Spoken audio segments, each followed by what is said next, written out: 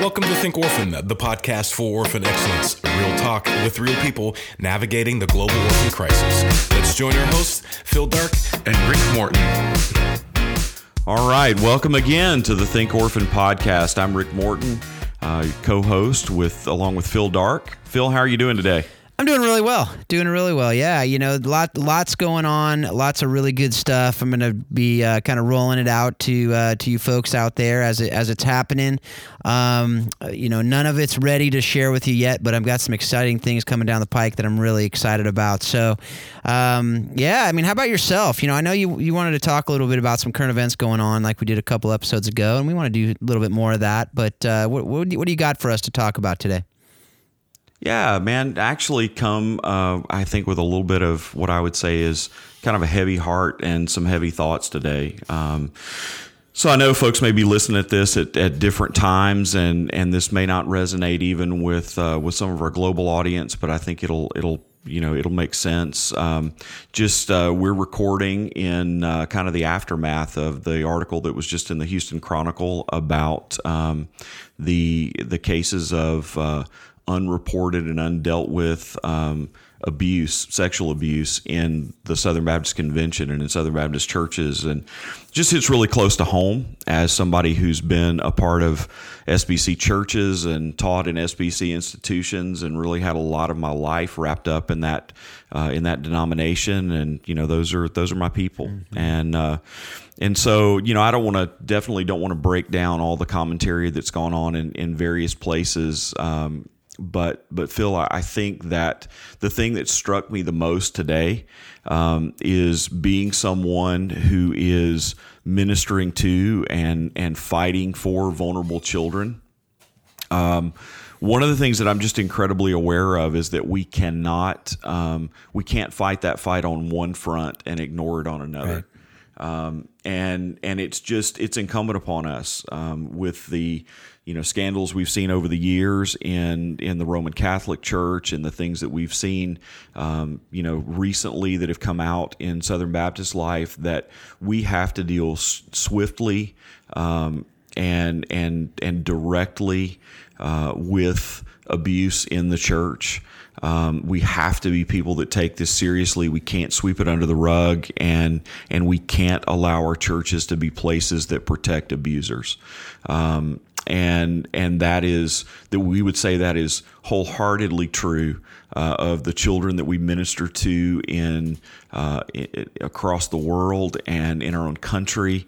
But we've not kept our own house clean in many instances. And so just would really speak a word out there to friends to say, let's be as diligent in our care for the way that we deal with these things in our own house. Yeah, absolutely. We talk about justice a lot, right? We talk about justice bring justice to the fatherless. We talk about it in the context of the work that we're doing a lot, right? And really justice is making things right. And it's not right to, the assault is not right. Right. We just got through a few months ago, and, it turns out it was the last couple decades, probably, who knows how long it went on. But the gymnastics scandal here in the United States and the Michigan State, doctor, and, folks around the world, it's just, there's a lot of sexual assault. And I imagine in the countries you're in, it's no different. There just might be different scandals, different issues. Sometimes they'll be the same. But at the end of the day, you're absolutely right. And we talk about this a lot. You can't just be anti-abortion. You got to be, pro-life.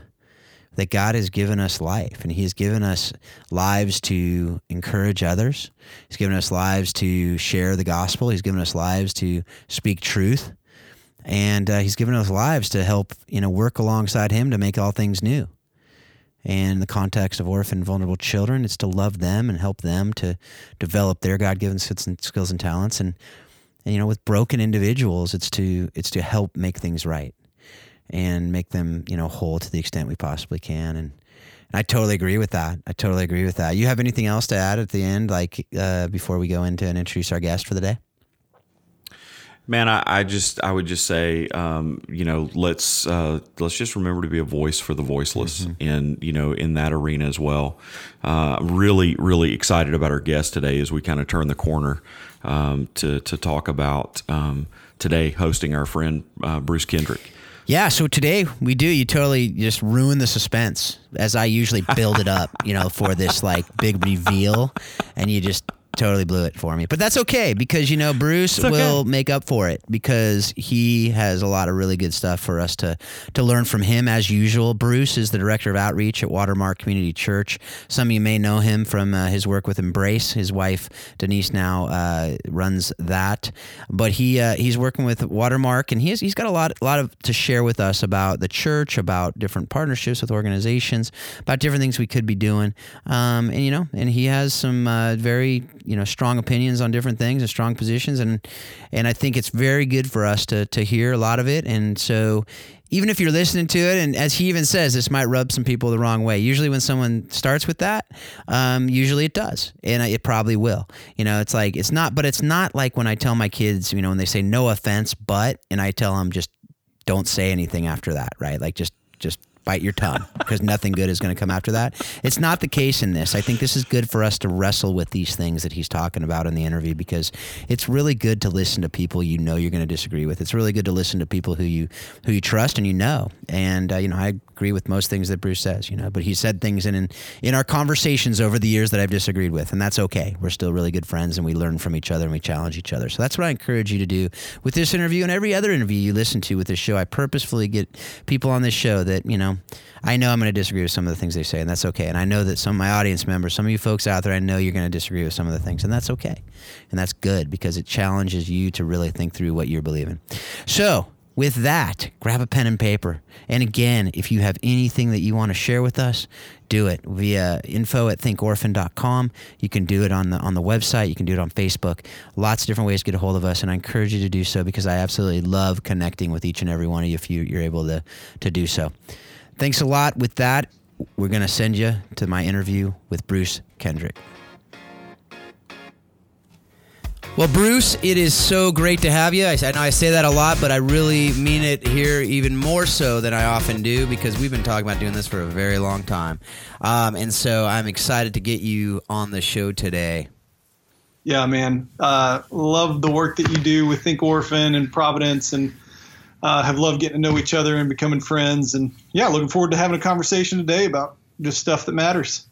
Well, all right. Well, before we get into kind of the talking about your church and how you got to Watermark and through Embrace Texas, but I just want to hear a little bit for those folks out there, especially who don't know you, who don't know about you and the work that God's done through you. Just share a little bit about your story and kind of how you got to do what you're doing today.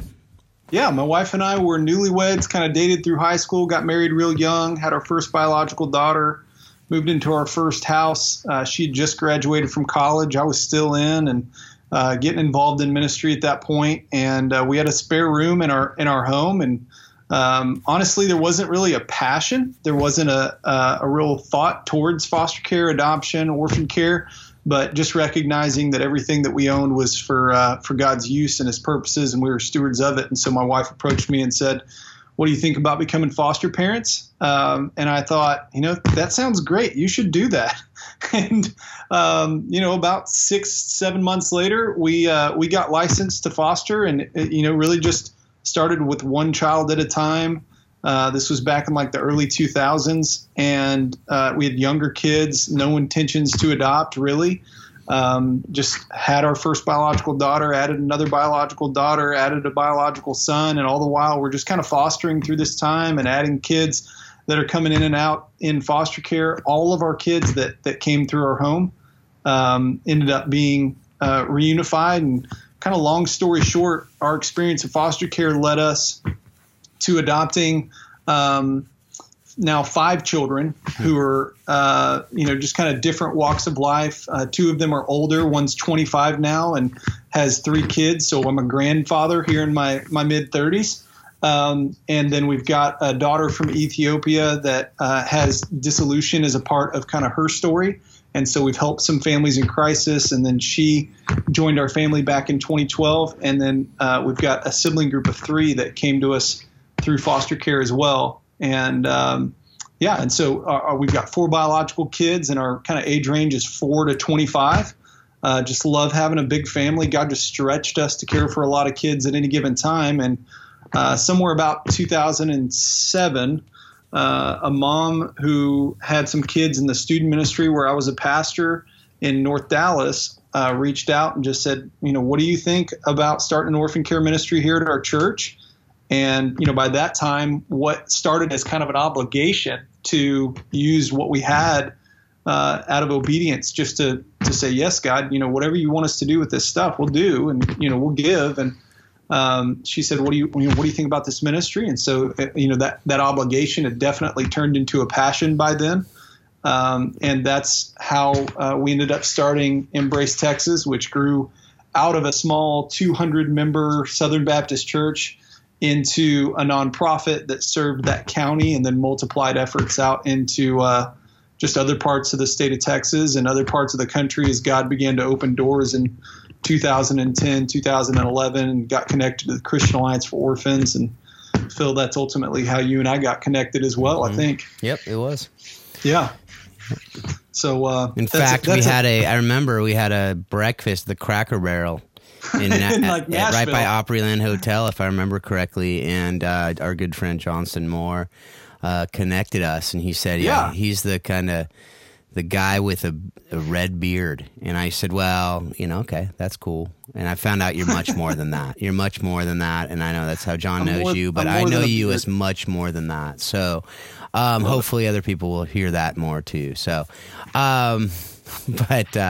so, you went from Embrace Texas. Tell us a little bit more about what Embrace does, because it still does exist, and then kind of how you ended up at Watermark, a big church in Dallas, Texas. Yeah, and so Embrace got started, again, just at that small church, and originally the idea was just to kind of care for the families there, and then we quickly realized that there were a lot of other families in other churches, and even people who weren't, a part of a believing church or believers themselves, just going, hey, we need help too. And so we got connected to the North American Council on Adoptable Children, which is up out of Minneapolis, kind of a secular organization, but they trained us how to do support for foster and adoptive families. So we launched a support group, and we're working with families, and prior to that had kind of struggled to really get anything off the ground, but just knew that God wanted us to be more than well-intentioned, wanted us to do more than just like donation drives and things like that. And God just blessed kind of our diligence and a lot of the relationships and things that opened the door. I like to say, there just weren't a lot of people doing what we were doing at that time. And so it was easy to kind of become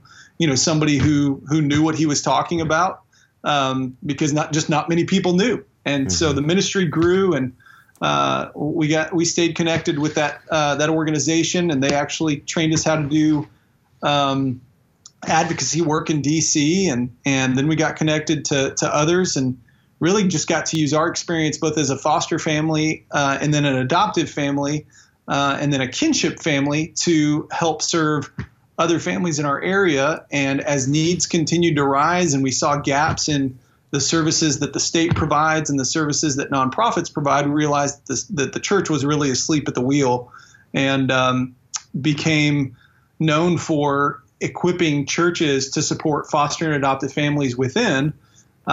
And then that kind of grew into a much broader effort to then multiply churches in something more thoughtful and strategic, and really raise up even collaborative networks of churches in counties and in regions, both across the state and across the country, to the point that in 2015, our family took a year-long road trip and traveled the country, stopping in about 25 cities to engage churches who had kind of asked us to come and help them get something off the ground. And then there were, situations in other parts of the country where like, hey, no, we're good. Like, we've got this all up and going, and we'd love for y'all to just come see what we have. So it was a great learning opportunity to also see what other cities already had going, for those who had developed efforts, and really glean wisdom and some, experiential knowledge from them.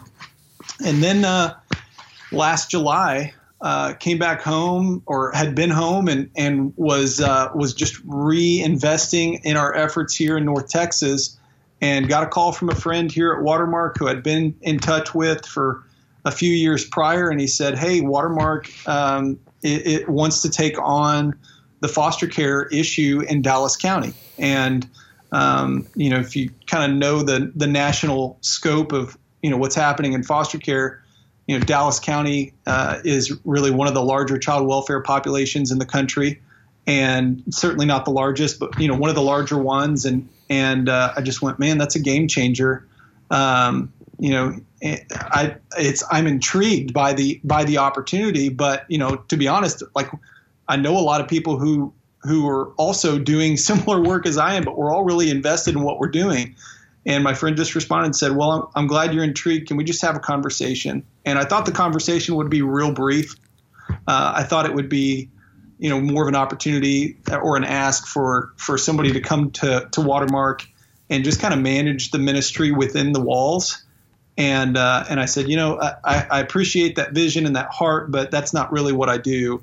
I think it is a huge piece of it, but I have a much bigger vision. And they said, well, we have a much bigger vision as well. And Watermark's influence through a couple of different ministries that have started out of here, one called Regeneration, which used to be the largest Celebrate Recovery ministry in the country, and then another called Reengage, which is just an incredibly impactful marriage ministry, have both been kind of born here and then multiplied across the country. And I just quickly saw the opportunity that we had to not only impact one of the larger child welfare populations, but also to take a church and really make it excellent in the space of foster care, adoption, family restoration ministry.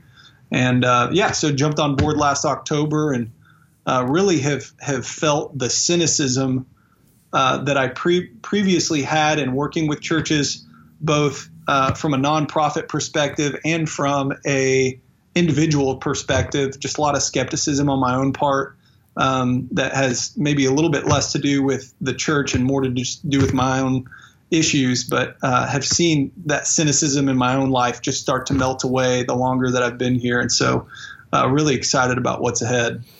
That's great. And I think what I'd like to do is just kind of follow on with that and to say what has happened, like what good has happened, what has happened in your own life, but also in the ministry itself to kind of help that cynicism, break down that cynicism that you've had. Yeah. Well, I think there's some healthy skepticism, certainly, that, we tend, especially if you've been in ministry and been around the church for a while, is like we speak in kind of ministerial terms, and what that typically means, kind of tongue in cheek, is that we're inflating what's actually happening. And not that doesn't happen everywhere, but I think what has been really healthy for me in coming here is that Watermark's the kind of place where our leadership, when people are joining this church, they're not joining for a lifetime. And so we reset the membership here at Watermark every single year by effectively just asking, hey, are you still in this battle with us? And people who come to Watermark kind of looking for a place to belong and be fed and be cared for. Not that those things don't happen here, but they typically don't stay here because they're looking for some place to be served. But the more people that I've met as I've been on board here the past 9 months are really the kind of people who go, look, I didn't join this church so that I could just fill a spot on Sunday morning and give my tithe. I came to this church because I recognized a desire and a longing to go to battle against some of the strongholds in our community. And I want to be both equipped and put on the front lines. And so I think that's where I've seen just personally a difference. And not that can't be the case in a smaller church, but that is definitely the case here. And it's just kind of, again, melted away that cynicism where we talk a lot about how we want to see, the bondage of sin, be broken in the lives and hearts of people. But we don't actually put that into practice, or we don't actually equip our friends and family members, there within our church to do that. And so that's, I think, where some of that cynicism for me has come. And admittedly, we've not conquered the foster care crisis in Dallas County. So, I'm not by any means, like, to be honest, there's still a piece of me that has that kind of skepticism of like, okay, but we haven't done it yet. But there's certainly lots of things in motion that I'm really encouraged by, especially just the willingness of our leadership, as I stepped on, where they said, hey, look, like, we didn't bring you on to limit you. And we didn't bring you on to stifle your vision or your creativity.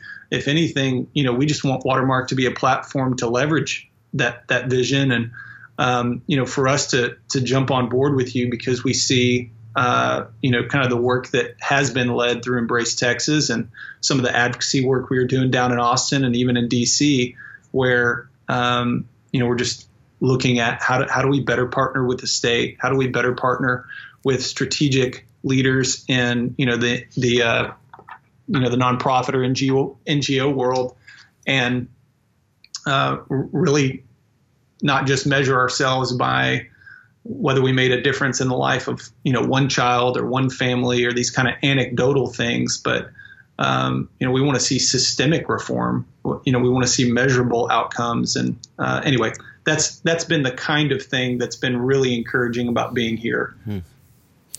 Yeah, some of also that I know a lot of our listeners, I know that because I've talked with a lot of them, and also, myself, just talking about how can we get churches, and it sounds like Watermark is moving this direction, but churches to get orphan care. And what we know through James 1:27, through Isaiah 1, through so many other verses. My wife challenged me to find a bunch of verses because I said in a recent talk that the Bible talks about loving the orphan and the vulnerable and the oppressed throughout. She's like, don't just say it, prove it. Where are all the verses? So I went and got it, like 20-something, put them onto a sheet and said, all right, this is just the start, but, just to show that I'm not, blowing smoke. But it is throughout Scripture. We know that. We talk about it in the orphan care space at CAFO Summit, said Together for Adoption, whatever you name the conference, we're talking about it. But most people in churches today don't think about it as part of, their call, as, just being a Christian, you will have God's heart, which cries out for the orphan. Yeah. But how can we do a better job of that in churches rather than complaining about it not being there? How can we, in these churches, encourage the senior leadership to be preaching about it? How can we be doing different things to help make it part of the DNA of the church? Well, I think there are three things that come to mind immediately for me, and two of them are things I think we can stop doing.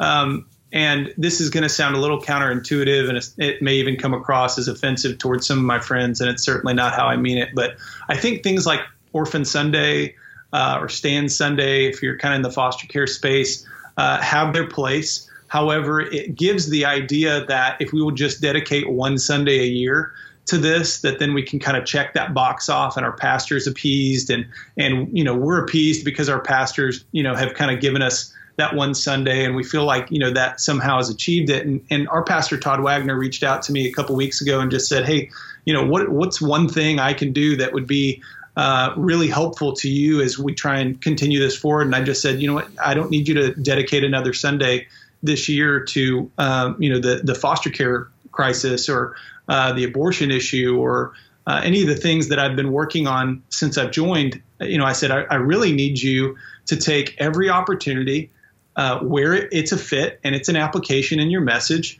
to just bring it back up to the forefront and say, hey, a way that you can live out this passage that we've been talking about today is by opening your home and caring for children who are in foster care, or opening your home to care for a child who's waiting to be adopted. And better yet, even caring for a family who has a child in foster care so we can restore that family rather than have to create a new one. And so that's been something that has been really helpful here. Is I would say at least once a month, it's a concerted, intentional point of focus as an application and a message where we're just talking about being stewards of the things that God has given us and being intentional and thoughtful so that we're impactful in our faith. I think a second thing that, and I've been guilty of this as well, I think early on, and this phrase is still used quite frequently, is that it's something to the effect, we say something to the effect of, not everyone is called to foster or adopt, but everyone can do something. Mm-hmm. And I appreciate that idea. But again, I think what happens is, as soon as we say not everyone is called to foster or adopt, first of all, we associate the idea with foster care or adoption as a calling, which it's not. It's just biblically a point of who we are as Christians to care for the fatherless. But secondly, and maybe more importantly, as soon as we say not everyone is called to foster or adopt, we immediately kind of give people a pass. And there's sort of this idea of, okay, well, if not everyone's called to foster or adopt, then I don't have to foster or adopt. So I don't even have to wrestle with that effort. And therefore we get, it's kind of let's just set the bar real low, mm-hmm. and then expect, kind of low commitment from people. And if we can do that, and I think there are some efforts that are going on around the country where that's true, where we've kind of said, well, if the church isn't going to engage in the kind of masses that we wish they would, then let's just set the bar real low. And I'm not talking about discipling people into a more full understanding of what it is to care for the fatherless or to care for vulnerable families. I'm talking about people that are just kind of like, hey, the church isn't going to do much, so let's just give them toy drives, or let's just give them kind of meet basic needs and just leave them there. And so I just think that's a disservice that we should probably transition away from sooner rather than later. And then the last thing, and this again may come across as somewhat dismissive or arrogant, is the idea that we really need to beg churches to get engaged in this area of ministry. I told my friend Andrew Holland, who runs a ministry here in Fort Worth, I just said, man, the church is sick. And in some cases, we have local expressions of the church that are dead. And we spend a whole lot of our time trying to resurrect these dead churches when we have these young, thriving, sometimes church plants, sometimes large churches, sometimes small churches, who we could better use, I think, our resources and our focus with. And so, it's the sick, the dead churches that are across this country they're just killing us. And I'm not convinced of this, to be honest, but there's a part of me that wants to encourage people to engage in the healthy churches that are in their community. And again, to kind of find themselves not just entering a church going, hey, what will this church give me? But is this church preparing themselves for battle in such a way that I can join them on the front lines, that I can be a part of this and be a steward or an owner in this battle? And so, it's not that I am dismissive about, the sick and dead churches that are across this country, but there is a part of me that just wants to say, look, let's just let the dead churches die and know that there's still a battle to be waged and fight forward. And so I think those are obviously there's a number of other things when I think about just discipling our church rather than just coming in and doing a few projects. That tends to be something that I find is, the project mentality. Like we often spend a lot of time ramping up for some big carnival or some event, and we get that volunteer team to kind of back that, especially in lay-led ministries. And then, as soon as they're done, they're worn out and they lose any momentum that they might have had because they failed to plan sort of okay, what next? And so I think that's really important as well, just in thinking through kind of a progression of programs or opportunities rather that would disciple their church into really being more engaged in the needs of the children and families there in their community and even those within their own walls. Yeah, absolutely. I totally agree with what you were talking about. I've talked with several people about Orphan Sunday and saying it can't end there. It can't be the check the box. It can't be. And if to the extent it becomes that, then we need to stop it. But, if you talk to the Orphan Sunday folks, and I agree with them on this too, that it's a good start if you have nothing. So sure. I think that as long as it's seen as that and actually in practice is effectively acted out as that, then I think then it's a great thing. But if it becomes check the box and now we're done and we do one Sunday a year, well, that I don't believe is what God's calling us to do.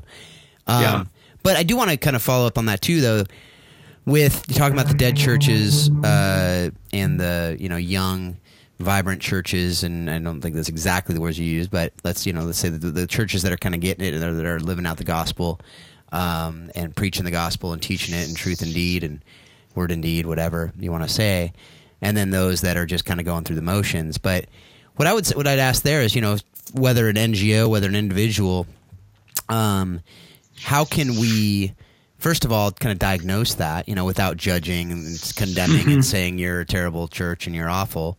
Yeah. Because that's not what either of us are saying here, I don't think. No, not at all.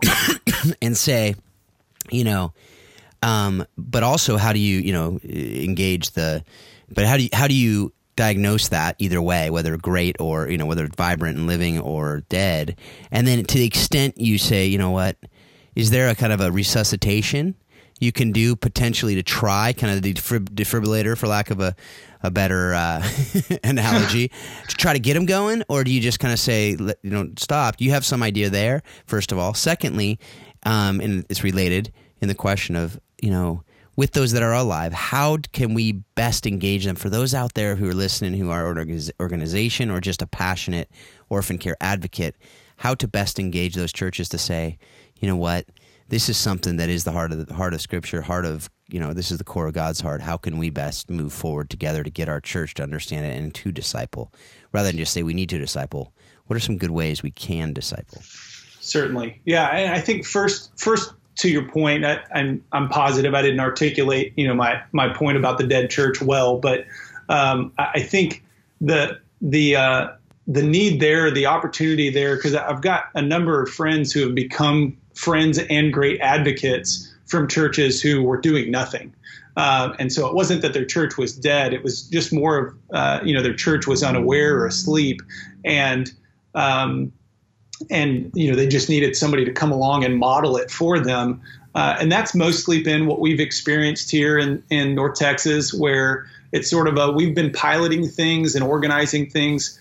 And as we've organized and as we've piloted and found success, other churches have come along and said, hey, we hear you're doing this, or we see that you're doing this, or our members are coming from our church to your church in order to be served in this way. We want to do this too. And so it really is a discipleship model, I think, much in the same way that, Jesus has, the thousands on the hillside and his disciples say, hey, Jesus, send them away so they can go get dinner. And Jesus responds and says, they don't need to go away. You feed them.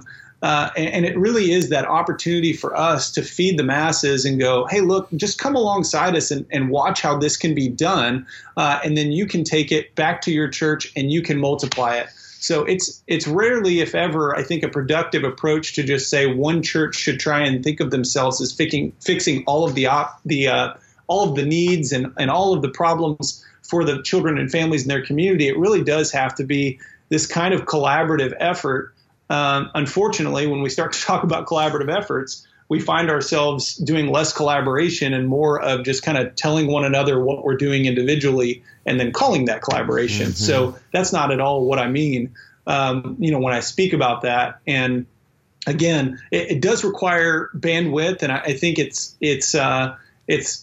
something where we've said, hey, we're doing this. We'd love for you to come along for the ride with us. We'll know that we're going to continue to invest in your efforts if you came along for the ride and if you stayed invested. But, if you're one of those people that, we gave a little bit of responsibility and you didn't come through, well, that may be the end of kind of our investment in helping you or helping your church get going, unless other leaders kind of step up and show promise. But it really does take a handful of owners who are going to come along. And if your church is so small that you don't have a handful of your own owners to really lead and steward this ministry, it may be that you need to collaborate and connect with other churches who don't have, those handful of owners and work together on that until you do have something. And so I think one of the things that I was initially kind of just misunderstood about here at Watermark was we put on a conference in April called the Church Leaders Conference. and it's almost all Watermark staff, or it is all Watermark staff led. Like, we're the ones speaking at all the breakouts and that kind of thing. And initially I just went, man, that seems really arrogant that we would think that we kind of have the best model. And then as I actually attended it and spoke at it, I began to realize that's not the approach at all. It's just we're hosting, and many of our speakers are up front and going, hey, look, if you've got a better model, if you learned something better, stand up and tell us. And it's been super encouraging also just to see it not necessarily coming from a nonprofit perspective saying, hey, we're going to train the church how to do all these things as a nonprofit, but to have a church go, hey, we're the church and we're going to work with our brothers and sisters in Christ here and continue to raise up and continue to press forward, even to the point that many pastors who came and elders who came and other church leaders that came to this conference said, you should stop apologizing for the success that you're seeing in your ministry, which I thought was just a really interesting, as kind of being somebody who came in from the outside of the church, not really knowing the DNA of what was happening here, to learn some of those perspectives from others and kind of how they were seeing it. But I do think there's a necessity, obviously for nonprofits, but definitely for churches to lock arms together. And that's what we're working on here in Dallas as we continue to move forward. The second part of your question, you'll have to remind me. Well, it was effectively just how can we take real steps? Like, what are some practical, real, rather than just kind of sitting in theory of, or even just in general, we need to come together and work together. What are some practical ways that nonprofits, churches and other churches can actually, and individuals as well, work together to learn from each other, but also actively work together. Like you said, I mean, to most people call collaboration just sitting around a table and talking to each other, but that's talking to each other. The collaboration is really working with each other. So what does that really look like in a practical way, being that you've been on both sides of it? Yeah. So I'll speak to kind of the nonprofit side of it first, but I think some of the most practical things that nonprofits can do is, one, maintain a framework for churches that are working together, because there is such fluidity and a lack of continuity or consistency among leaders, especially because so many of these ministries are lay-led.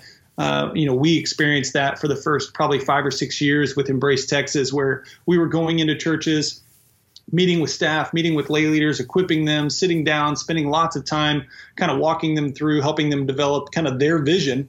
And then a year or two in, we saw, leaders burn out, leaders move away, and, really nothing left of that ministry other than a page on their website and somebody to kind of answer some questions when somebody's interested in foster care adoption. And that's obviously not ministry. That's not what we're talking about. And so what we did instead is we kind of flipped the script a bit and just said, what if we kind of owned the collaboration and the network here within this given county? I mean, I do think there's some proximity issues that I don't think can go beyond a county. Maybe if you're in a real rural setting, you might do more of a regional setup, but that there's a necessary element of having somebody just say, look, we're going to be responsible for bringing people together, no less than once a quarter. We're going to be responsible for really facilitating a dialogue to identify some initiatives that we think are critical to our community to help meet needs and to onboard churches. And, we started with an effort that's now called the Second Story that works with the waiting child population in that given county. And the churches are responsible really for being the advocates for the kids who are waiting to be adopted. Each church is kind of assigned one kid, so that it's not necessarily like, hey, there are over 100,000 children waiting to be adopted in the United States and millions across the world. And here in Texas, over 7,000, where we just kind of vomit statistics at them and then assume that somebody is going to be really moved by those huge numbers. And instead, we might give them all those numbers still, but we ultimately give them a child to be to be accountable for and to be the advocate for, where that church is then responsible for finding that child a family, whether it's a family within their church or a family that's connected to somebody within their church, or maybe it's a family at one of the other partnering churches on that initiative. And the role that the nonprofit gets to play in that is maintaining a memorandum of understanding and kind of the legal role of, making sure that policies and things that protect the best interest of that child. So we're not just, real fast and loose with policies and confidentiality and just thoughtless in regards to, that child's perception or even the foster family. Because, certainly these kids don't just need one more adult in their life who's going to be around for a year and then bail on them. So there's just some opportunities like that where you can identify some initiatives and go, what's strategic? What are some gaps? What are some major gaps in our community where that nonprofit can bring those churches together and then help walk them through and provide the continuity and the accountability necessary? And there's some funding involved in that, but really the role there is just to provide structure where, a collaboration may not have that if they don't have some central organization to work with them that. So that's what I would say, to the nonprofit side. There's certainly lots of other things that nonprofits can do and be engaged in beyond that. But I think that's really critical, practically speaking. On the church side, in regards to really getting engaged, for the last 10 years that I've been doing this, I've thought that there was really just one best place to start, and that is family support. So wrapping around foster and adoptive families, developing, kind of a support community structure for those families to ensure that they're not isolated. And when we look at the statistics for foster care specifically, we know that the turnover rate of frontline caseworkers is just incredibly high, and that really limits the foster care system to be effective. We also know that roughly 75% of foster families no longer foster 1 to 2 years after their first placement. So if you've got such a high rate of foster care parents turning over and such a high rate of frontline caseworkers turning over, it's not hard to imagine why the foster care system really struggles to succeed and keep families healthy and return kids home. And so our response to that initially was this family support model where we're building structures, wrapping around families. Something that we've developed here is nothing necessarily earth-shattering about the model, but we just call them care circles, where we tell families, and this is something that I've picked up from my friends at Project 127, is we tell families, look, unless you've got 4 people who are going to care for you when you start this foster care adoption journey, you probably should wait. And we've developed kind of a family crisis advocates component as well for those families who, have that support, but that support maybe isn't as intentional or as knowledgeable as they should be or could be, just because they might just be family and friends or people in their community group or small group at church or neighbors. And so we have some experienced foster adoptive families who have been through crisis kind of come alongside those families when they experience crisis, so that we're eliminating and reducing disruptions and dissolutions for our church families. And we've developed some support groups and things like that. But that used to be the thing that I honed in on was if you can only do one thing, do foster and adoptive parenting, or do support for foster and adoptive parents. And we've even tacked on things like parents' night out events, which, we'll try and do 2, 3, 4 times a year for 4 or 5 hours to give parents a free night, which is something churches, can maintain some normalcy on. And we found those to be really effective. My wife, Denise, wrote a guide on how to do that people can find, that's just called One Wild Night on Amazon. I will apologize for the title and what else will come up in that search whenever you look at it. Well, maybe it will be a wild night when the parents actually get out. So, who knows? Who knows? Yeah. The thing that's come up since I joined Watermark, though, and this is something that I've never, in the past decade of doing this, heard a pastor say, or anyone say for that matter, is our pastor Todd back in September said this as he was kind of preaching on it for our Orphan Sunday, which I now realize sounds somewhat hypocritical. Nonetheless, he said, we want to be the kind of church that when a family has their children removed, CPS says, go to Watermark, they'll help you get your kids back. And man, that has just kind of stuck in my mind. And I think as foster adopted families, we've all recognized that we wish somebody would have gone upstream. We even might wish ourselves would have gone upstream to help prevent the kind of abuse or neglect that the children that we ended up adopting or the children that were in our care as foster children, had. We all wish we would have gone upstream. And I've been asking this question for the past couple of years of CPS. And as I've asked this question of like, what is actually being done to help restore these children to their families? What kind of services are these children, or are these children's parents rather, getting? And I keep coming back to and getting these responses of, well, these are my friends who work for the state. They're saying, well, you know how, we really struggle to maintain frontline caseworkers, and how we put more money into that. We put more money into that. We put more money into foster care or foster home reimbursements, or, we put more money into transition services or whatever it is. All that money is coming from somewhere, and typically not going into prevention efforts. So the funding to keep these families together, or the funding to keep these families back together whenever reunification has happened, is just not there. And so there's a lot of lip service that we're giving to that, and judges are desperate for high quality services for these biological parents. And when we had this message back in September here at Watermark, we had this huge response of people that said they wanted to foster or adopt. There were something like 400 families came to an info meeting we did a couple weeks later, which is the largest response that I'd ever seen from any churches that I'd worked with prior to that as a part of Embrace. So it was overwhelming, and I thought we were going to be inundated with families. And then when our annual membership renewal process kind of came up again, we call it the 4B, came up again, we had over 3,000 people say they wanted to foster adopt. They were interested in foster care adoption.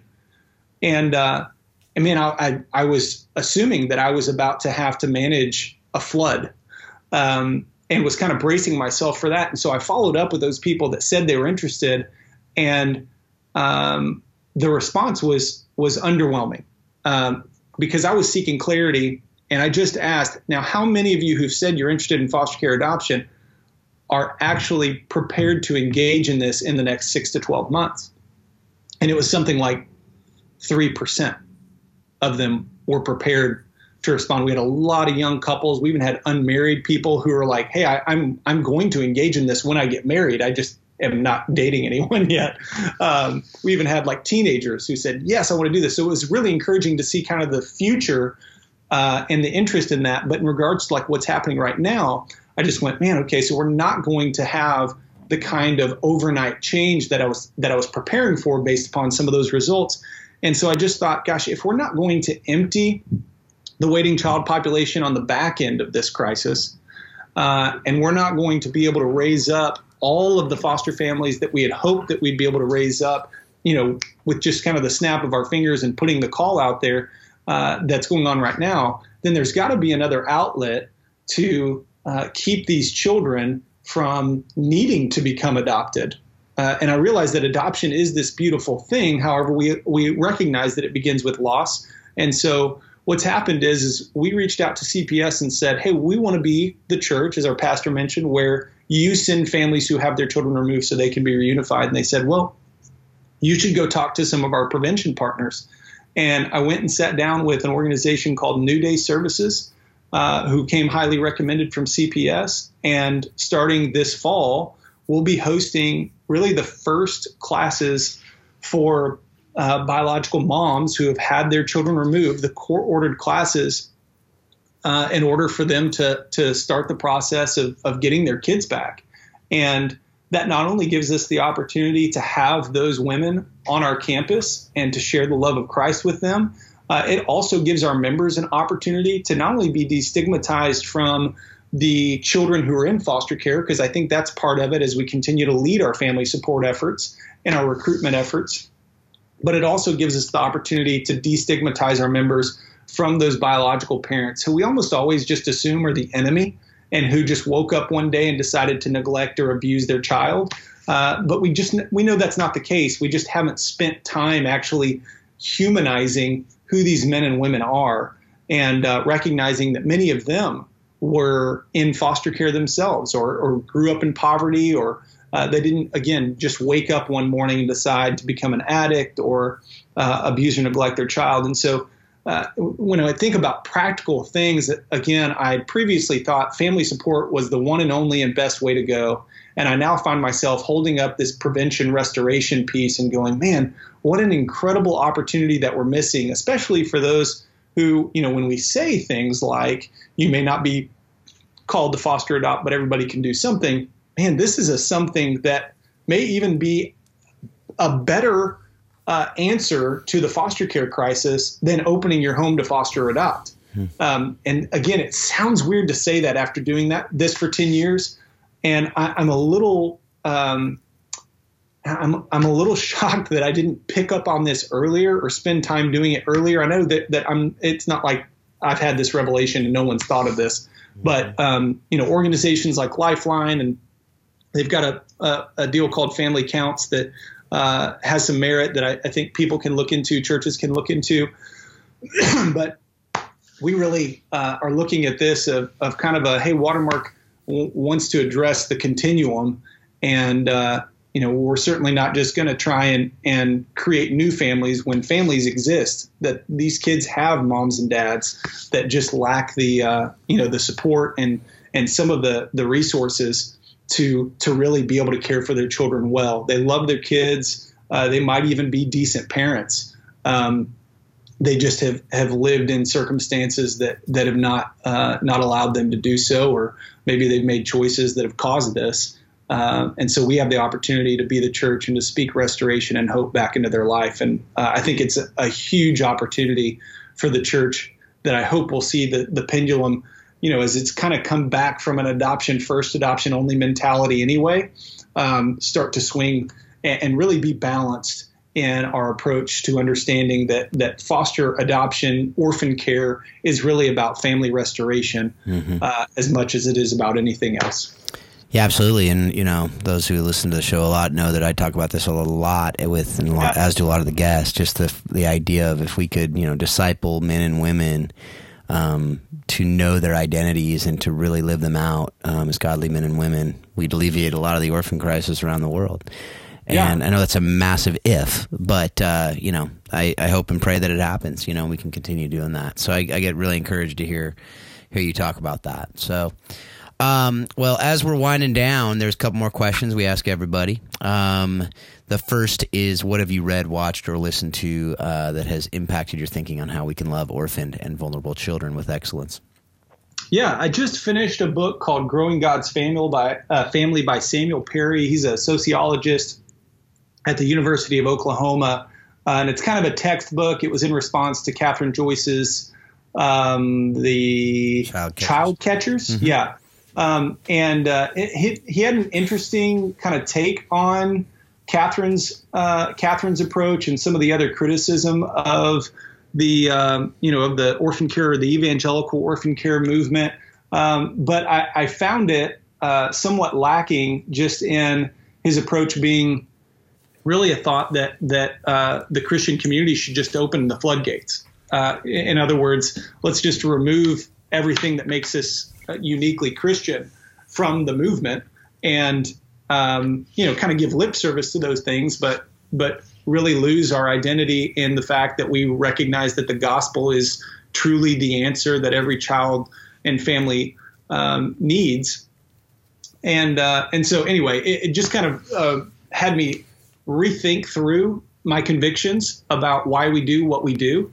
And I found myself really coming back to an understanding of that like the gospel really is central, and it's where we put our stake in the ground, and we don't get to abandon it in favor of really anything else, because when we do, then children really have lost all hope. Mm-hmm. And so even though that wasn't what he was saying, it was certainly what I learned and kind of what I took from it, and was really encouraged by some of the things that were said, and also challenged by some of the other things that were said. Is, you always kind of look at the stats and look at, what somebody who is looking from the outside in says, and, just take the opportunity to be open to criticism and, reflect upon what our impact has been, and then to renew and refresh your approach if it needs some refreshment. Absolutely. Last question. What person has most impacted your thinking on how we can love orphan and vulnerable children with excellence?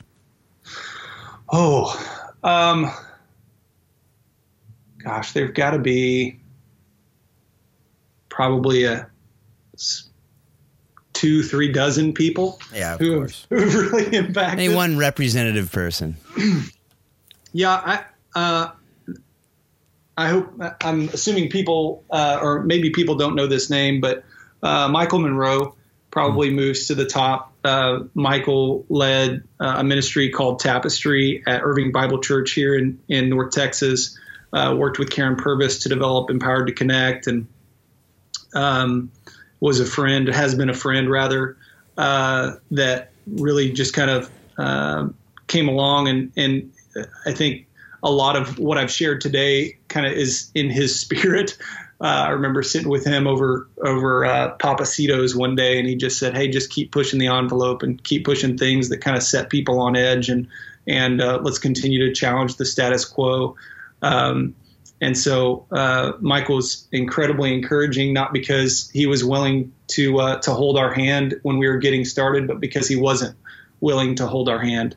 And because he said, "Hey, look, if you're going to get up to speed, then let's go and take this seriously. And this isn't just a pet project for you. This isn't just a volunteer deal that, you kind of get to use your extra bandwidth in. There are children and there are families who are literally falling apart, kids who are literally dying in isolation and loneliness. And, these aren't just statistics. We're barely scratching the surface on a lot of this stuff to begin with.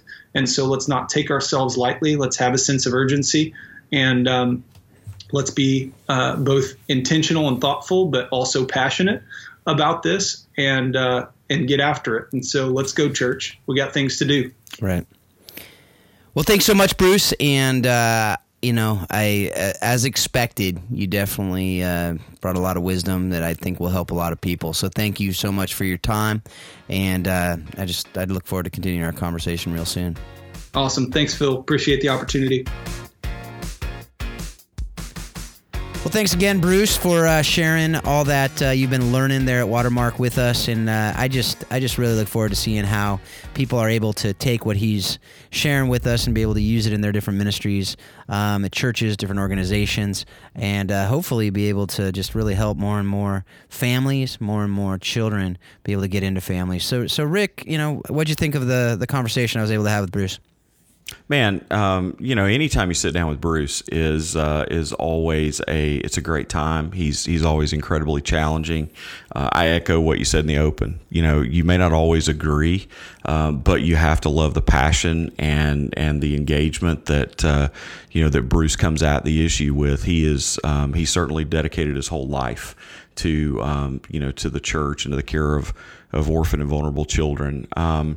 I think one thing that I would want to be really careful of as just as we process is that question of us judging the deadness of the church. I just at the end of the day, and maybe this is just old school, but I come at this from the perspective of just being very, very careful with the things that we say and the estimations of the church, and just kind of how we put that wisdom to it. I remember an old pastor saying to me one time, how do you like it when somebody talks about your wife?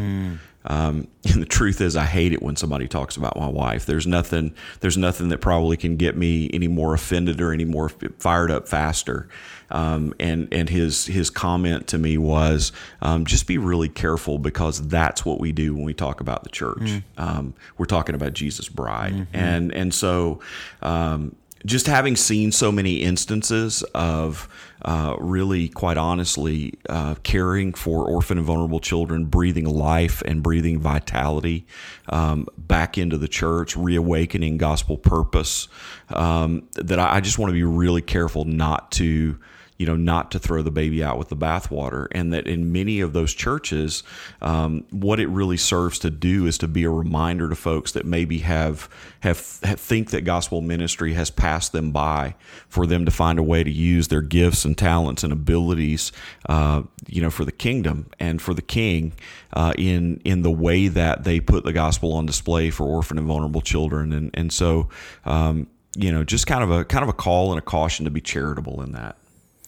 Yeah, absolutely. And I like, there's certain things I try to do in the interview, and the fact that I was able to, I think, bring it back to that question that you just talked about. Right. How can we disciple the churches who are doing nothing about orphan care? Like, you don't need to make the judgment, because usually that judgment comes down to like a numbers thing.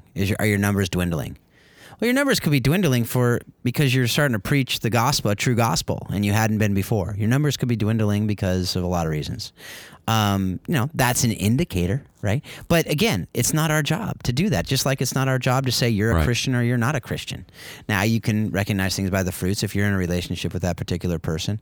If you're in a relationship with a pastor of a church that you have some concerns about, you can talk to them about it. But if we're doing orphan care work and we're saying, we're going to go talk to different churches, and then we say, look, you're not really actively doing an orphan care right now, but maybe, just maybe, God's put you in their lives and then the church's life to come in and maybe revive it, to bring some true gospel conversation to that church, and so that's who knows. But again, it's not our job to come in and be like, yeah, we're the church police here, and you're just not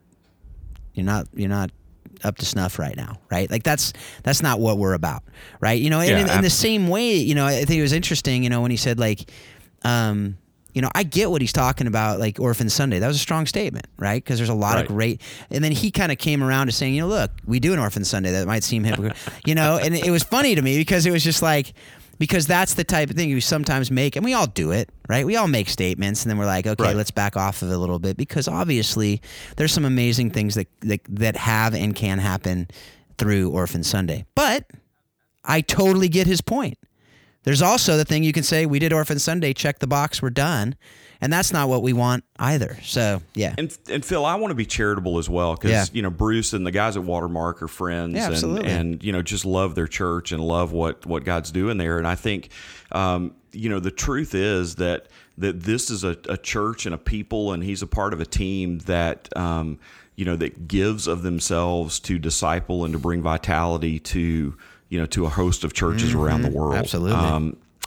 And so like when Bruce speaks of, the ability for the church to disciple in orphan care and talks about us, kind of partnering together and doing collaboration, but that being a way to sort of seed plant to other churches and a way to disciple other churches into orphan care. When he talks about that, he knows what he's talking about, because that's what he does. Right. That's what he lives. That's what the church that he's a part of now does. And so I hope folks don't miss that really one of the great ways that we can help to lead other churches into caring for orphan and vulnerable children is by allowing other churches to come alongside us and come alongside our church and learn and then allow multiplication to happen, allow us to do that.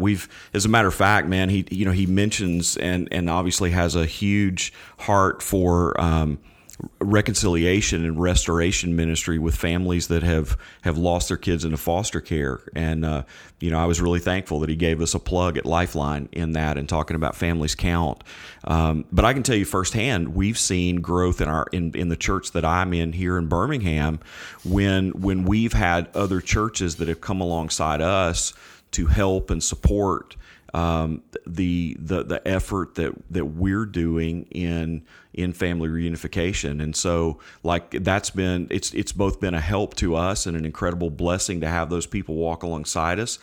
It's also been a catalyst to see those ministries begin in other churches, and for other churches to begin to flourish in doing that. And now we have multiple churches in our community that are all doing this ministry, and we're kind of doing it in community together.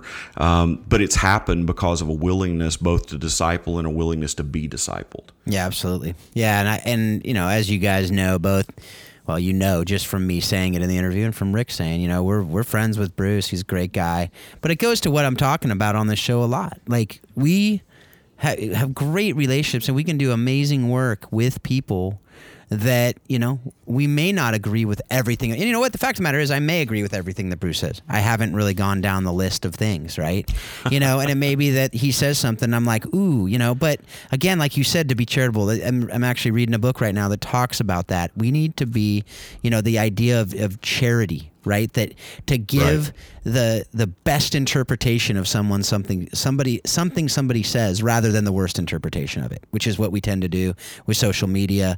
Somebody posts something and then all of a sudden the attacks come, and you're like, that's not what I meant at all. But you can see how somebody can interpret that way if they're going for the worst interpretation. But it's interesting because the whole Orphan Sunday thing, it reminded me of what, I think we talked about Russell Moore last episode, or maybe a couple episodes ago. But the idea of when I interviewed him and we talked about, he wrote a blog on Sanctity of Life Sunday, and he says, I hate preaching on Sanctity of Life Sunday. Right. Because we shouldn't have to have a Sanctity of Life Sunday. And that's how I feel about Orphan Sunday. It should be part of the DNA of churches. And so that's what I talk about when I talk about Orphan Sunday with people. I'm like, what if we didn't need Orphan Sunday?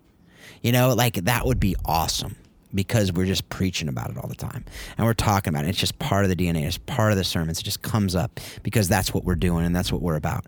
Like, that is what, I get, what they're trying to do at Watermark, right? The intentional message once a month, that, coming out and talking about it, at least intentionally, right?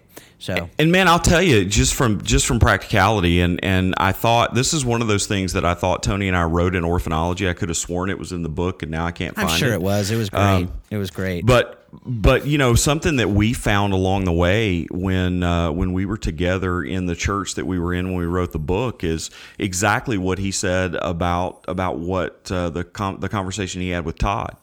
That it wasn't as effective to have a Sunday where you sell out and kind of talk about this stuff under the microscope. What was effective was what we called the drip method. Mm-hmm. And it was just the idea that regularly we were dripping things out in illustrations and in points of action and things in sermons, and just being really intentional about the fact that we were applying the implications of Scripture to the orphan and the widow and the stranger and the vulnerable people in our community, and that we weren't reserving the application only for people like us or people who were there to hear the message, and we were talking about how we could extend those implications and applications to to the vulnerable peoples of our community. And I love that. And I know that's true of the DNA and who they are at Watermark. But like, if you don't take anything else away from this interview, take that nugget away. If you're a pastor or someone who's responsible for teaching the word, that the effective thing that you can do is to continue to go back and hammer the nail of obedience and give people tangible examples of how they can do it well. Yeah, absolutely. What do you think about when he talked about don't say that not everyone is called to foster or adopt? Yeah. Again, half-heartedly. Like, I understand exactly what he's trying to say, mm-hmm. But the truth is, everyone's not called to foster and adopt. Right, exactly. And you and I've talked about that before on this podcast, and I think I'm very comfortable saying that there are people out there that are not called to foster. They're not called to adopt, and they shouldn't. And so I don't want to draw arbitrary distinctions where people get this idea that you're somehow a second-class citizen in the kingdom if you're not called into this class of people to foster or to adopt. And I certainly, would want for people to wrestle with the idea of is this for me? Because there are certainly people God's called and has done very well in their lives when they didn't initially see it themselves and had to wrestle with a calling to foster or to adopt. But I want to acknowledge that there are so many more things that we can do and so many more necessary things that are to be done within kingdom work that I want to be really careful about how we just how we meter that out. Yeah, absolutely. And, and I totally get what he's saying. Again, with all these things that he's saying, they're very, strong statements. I totally get it. Because, we're sitting here and we're going like, people do check out. When you say that, they're like, all right, sweet. I don't have to do anything then. But that's where the conversation, maybe it starts with, look, everyone is called to do something. Yeah. And then you talk about all those things and you say, look, some people are called to foster and adopt. And maybe that's the way to frame it. And so in the sense of rather than saying not everyone is called to foster and adopt and lead with that, to have that be, what we talk about at the end, because it is very important to state that, and to be very clear about it, because I think some people, you don't want people going into it because they're feeling guilty. And I talk about that in Pursuit. And I know you've talked about it, whether it's in orphanology. I'm sure it's in orphanology because that's like the preeminent book on everything, that you could ever want to know about orphanology. So it's got to be in there somewhere. Absolutely, because we made up a word. Yeah, so. and I've read that like every 3 or 4 months since I've started this work. Since you wrote it anyway. It's because I have to, right? Because you just got to stay up to speed, right?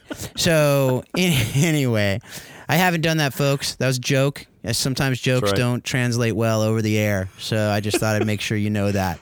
I love Rick. There's somebody out there just went, Phil's not very spiritual. He's reading orphanology for devotion. Well, here's the deal. I read it before I knew you, so it was like way, way more influential on me then. So it's not even close. Hey, it's like I tell people, when I sign the book, it makes the value go down. Exactly. You can't sell it on Amazon anymore, but that's okay. There you go. Okay, so one last little thing before we get to the recommendation, which I know everyone's waiting around for. So something that I know we both loved, is just the idea of them strengthening families really at Watermark and having the classes for the biological parents who are working to get their children back, right? Like we're going to provide this so that you can get your kid back. I think I already know what you're going to say, but what are your thoughts? Well, I mean, obviously, I'm a huge fan, and Bruce mentioned in the interview, Families Count, which is a program that we started at Lifeline now a little over 4 years ago, and have seen churches mobilized into that work, and essentially it's helping the church to engage these families by teaching the court mandated family education that they have to do as part of their case plan. And we've seen it extend to families that are at risk, and we've seen county officials and judges use this and basically say, you can go to this church as an option, as a diversionary outlet, and we've seen God do some amazing things. I think what I would say from a statistical point of view, because I'm pretty jazzed about this, because we just recently got some research back from one of the counties that we're working in Alabama. And what we found over a 3-year period of the families in this county that had gone through a church-led program, and it's a biblically based, gospel-centered family curriculum that satisfies all of the requirements for their training by the state. That we saw over a 3-year period a less than 8% recidivism rate on the part of those families. And if you're working in the foster care area, that's a miracle. conventional statistics right now would tell us across the country that between 30 and 40% of the kids who actually go back home out of foster care end up coming back in the system, and there's about a 30 to 40% recidivism rate, and so we're saying that when the church is involved, that there's a 200 to 300% decrease in the number of kids that are coming back into the system, according to this research study. Wow. And what that says is that the church is an effective agent of reconciliation. Now, we know 2 Corinthians 5 already says that, right? Like, we've been given the ministry of reconciliation. But this is proof positive, and I love the fact that that Bruce and Watermark are diving into that in Dallas County and engaging that meaningfully. And we've seen it. I'm in a church where we've been doing this now for almost 3 years in Birmingham, and we've seen the fruit of it in our own neighborhood and in our own church. And so I would encourage the folks that are out there listening that this is a space where the church really can step in, and this is a place where really literally every adult in the church can have a meaningful role in being able to carry out this ministry, because a big part of what makes it work is biblical hospitality. It's people serving meals and providing transportation, and people doing childcare, and people mentoring and doing one-on-one discipleship in addition to the classes. Yeah, right. Any last thoughts before Dr. Rick and Phil recommend? And you got folks out there can probably guess who's going to recommend based on the last few weeks. But anyway, absolutely. Anyway, well, I don't want to break else? your streak. You got anything else? No, man. I think I'm just excited that for this interview with Bruce, and for folks to be able to hear that, and I hope they were challenged, and and that's it, man. Yeah. I feel like we need to get a jingle or something for the recommendations. It feels like we're lacking that right now. You got any thoughts for a jingle that we could throw in that you could just do?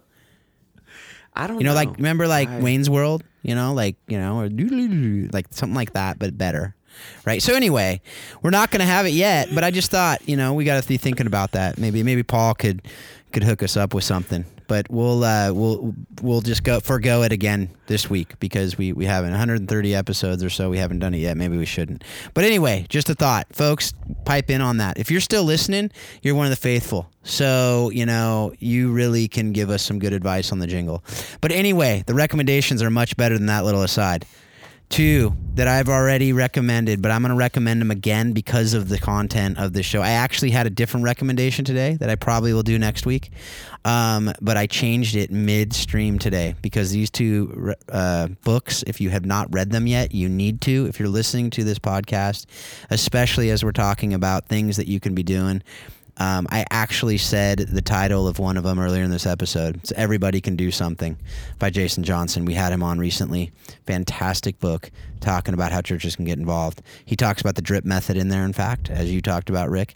And just awesome. Just such a good book. And then the other is by another one of our friends, Rick, Johnny Carr's book, Orphan Justice. One of the best books ever written on orphan care. And folks, if you haven't read it, and you're listening to this, pick it up just right now. Stop listening, go to Amazon, pick it up, and read it.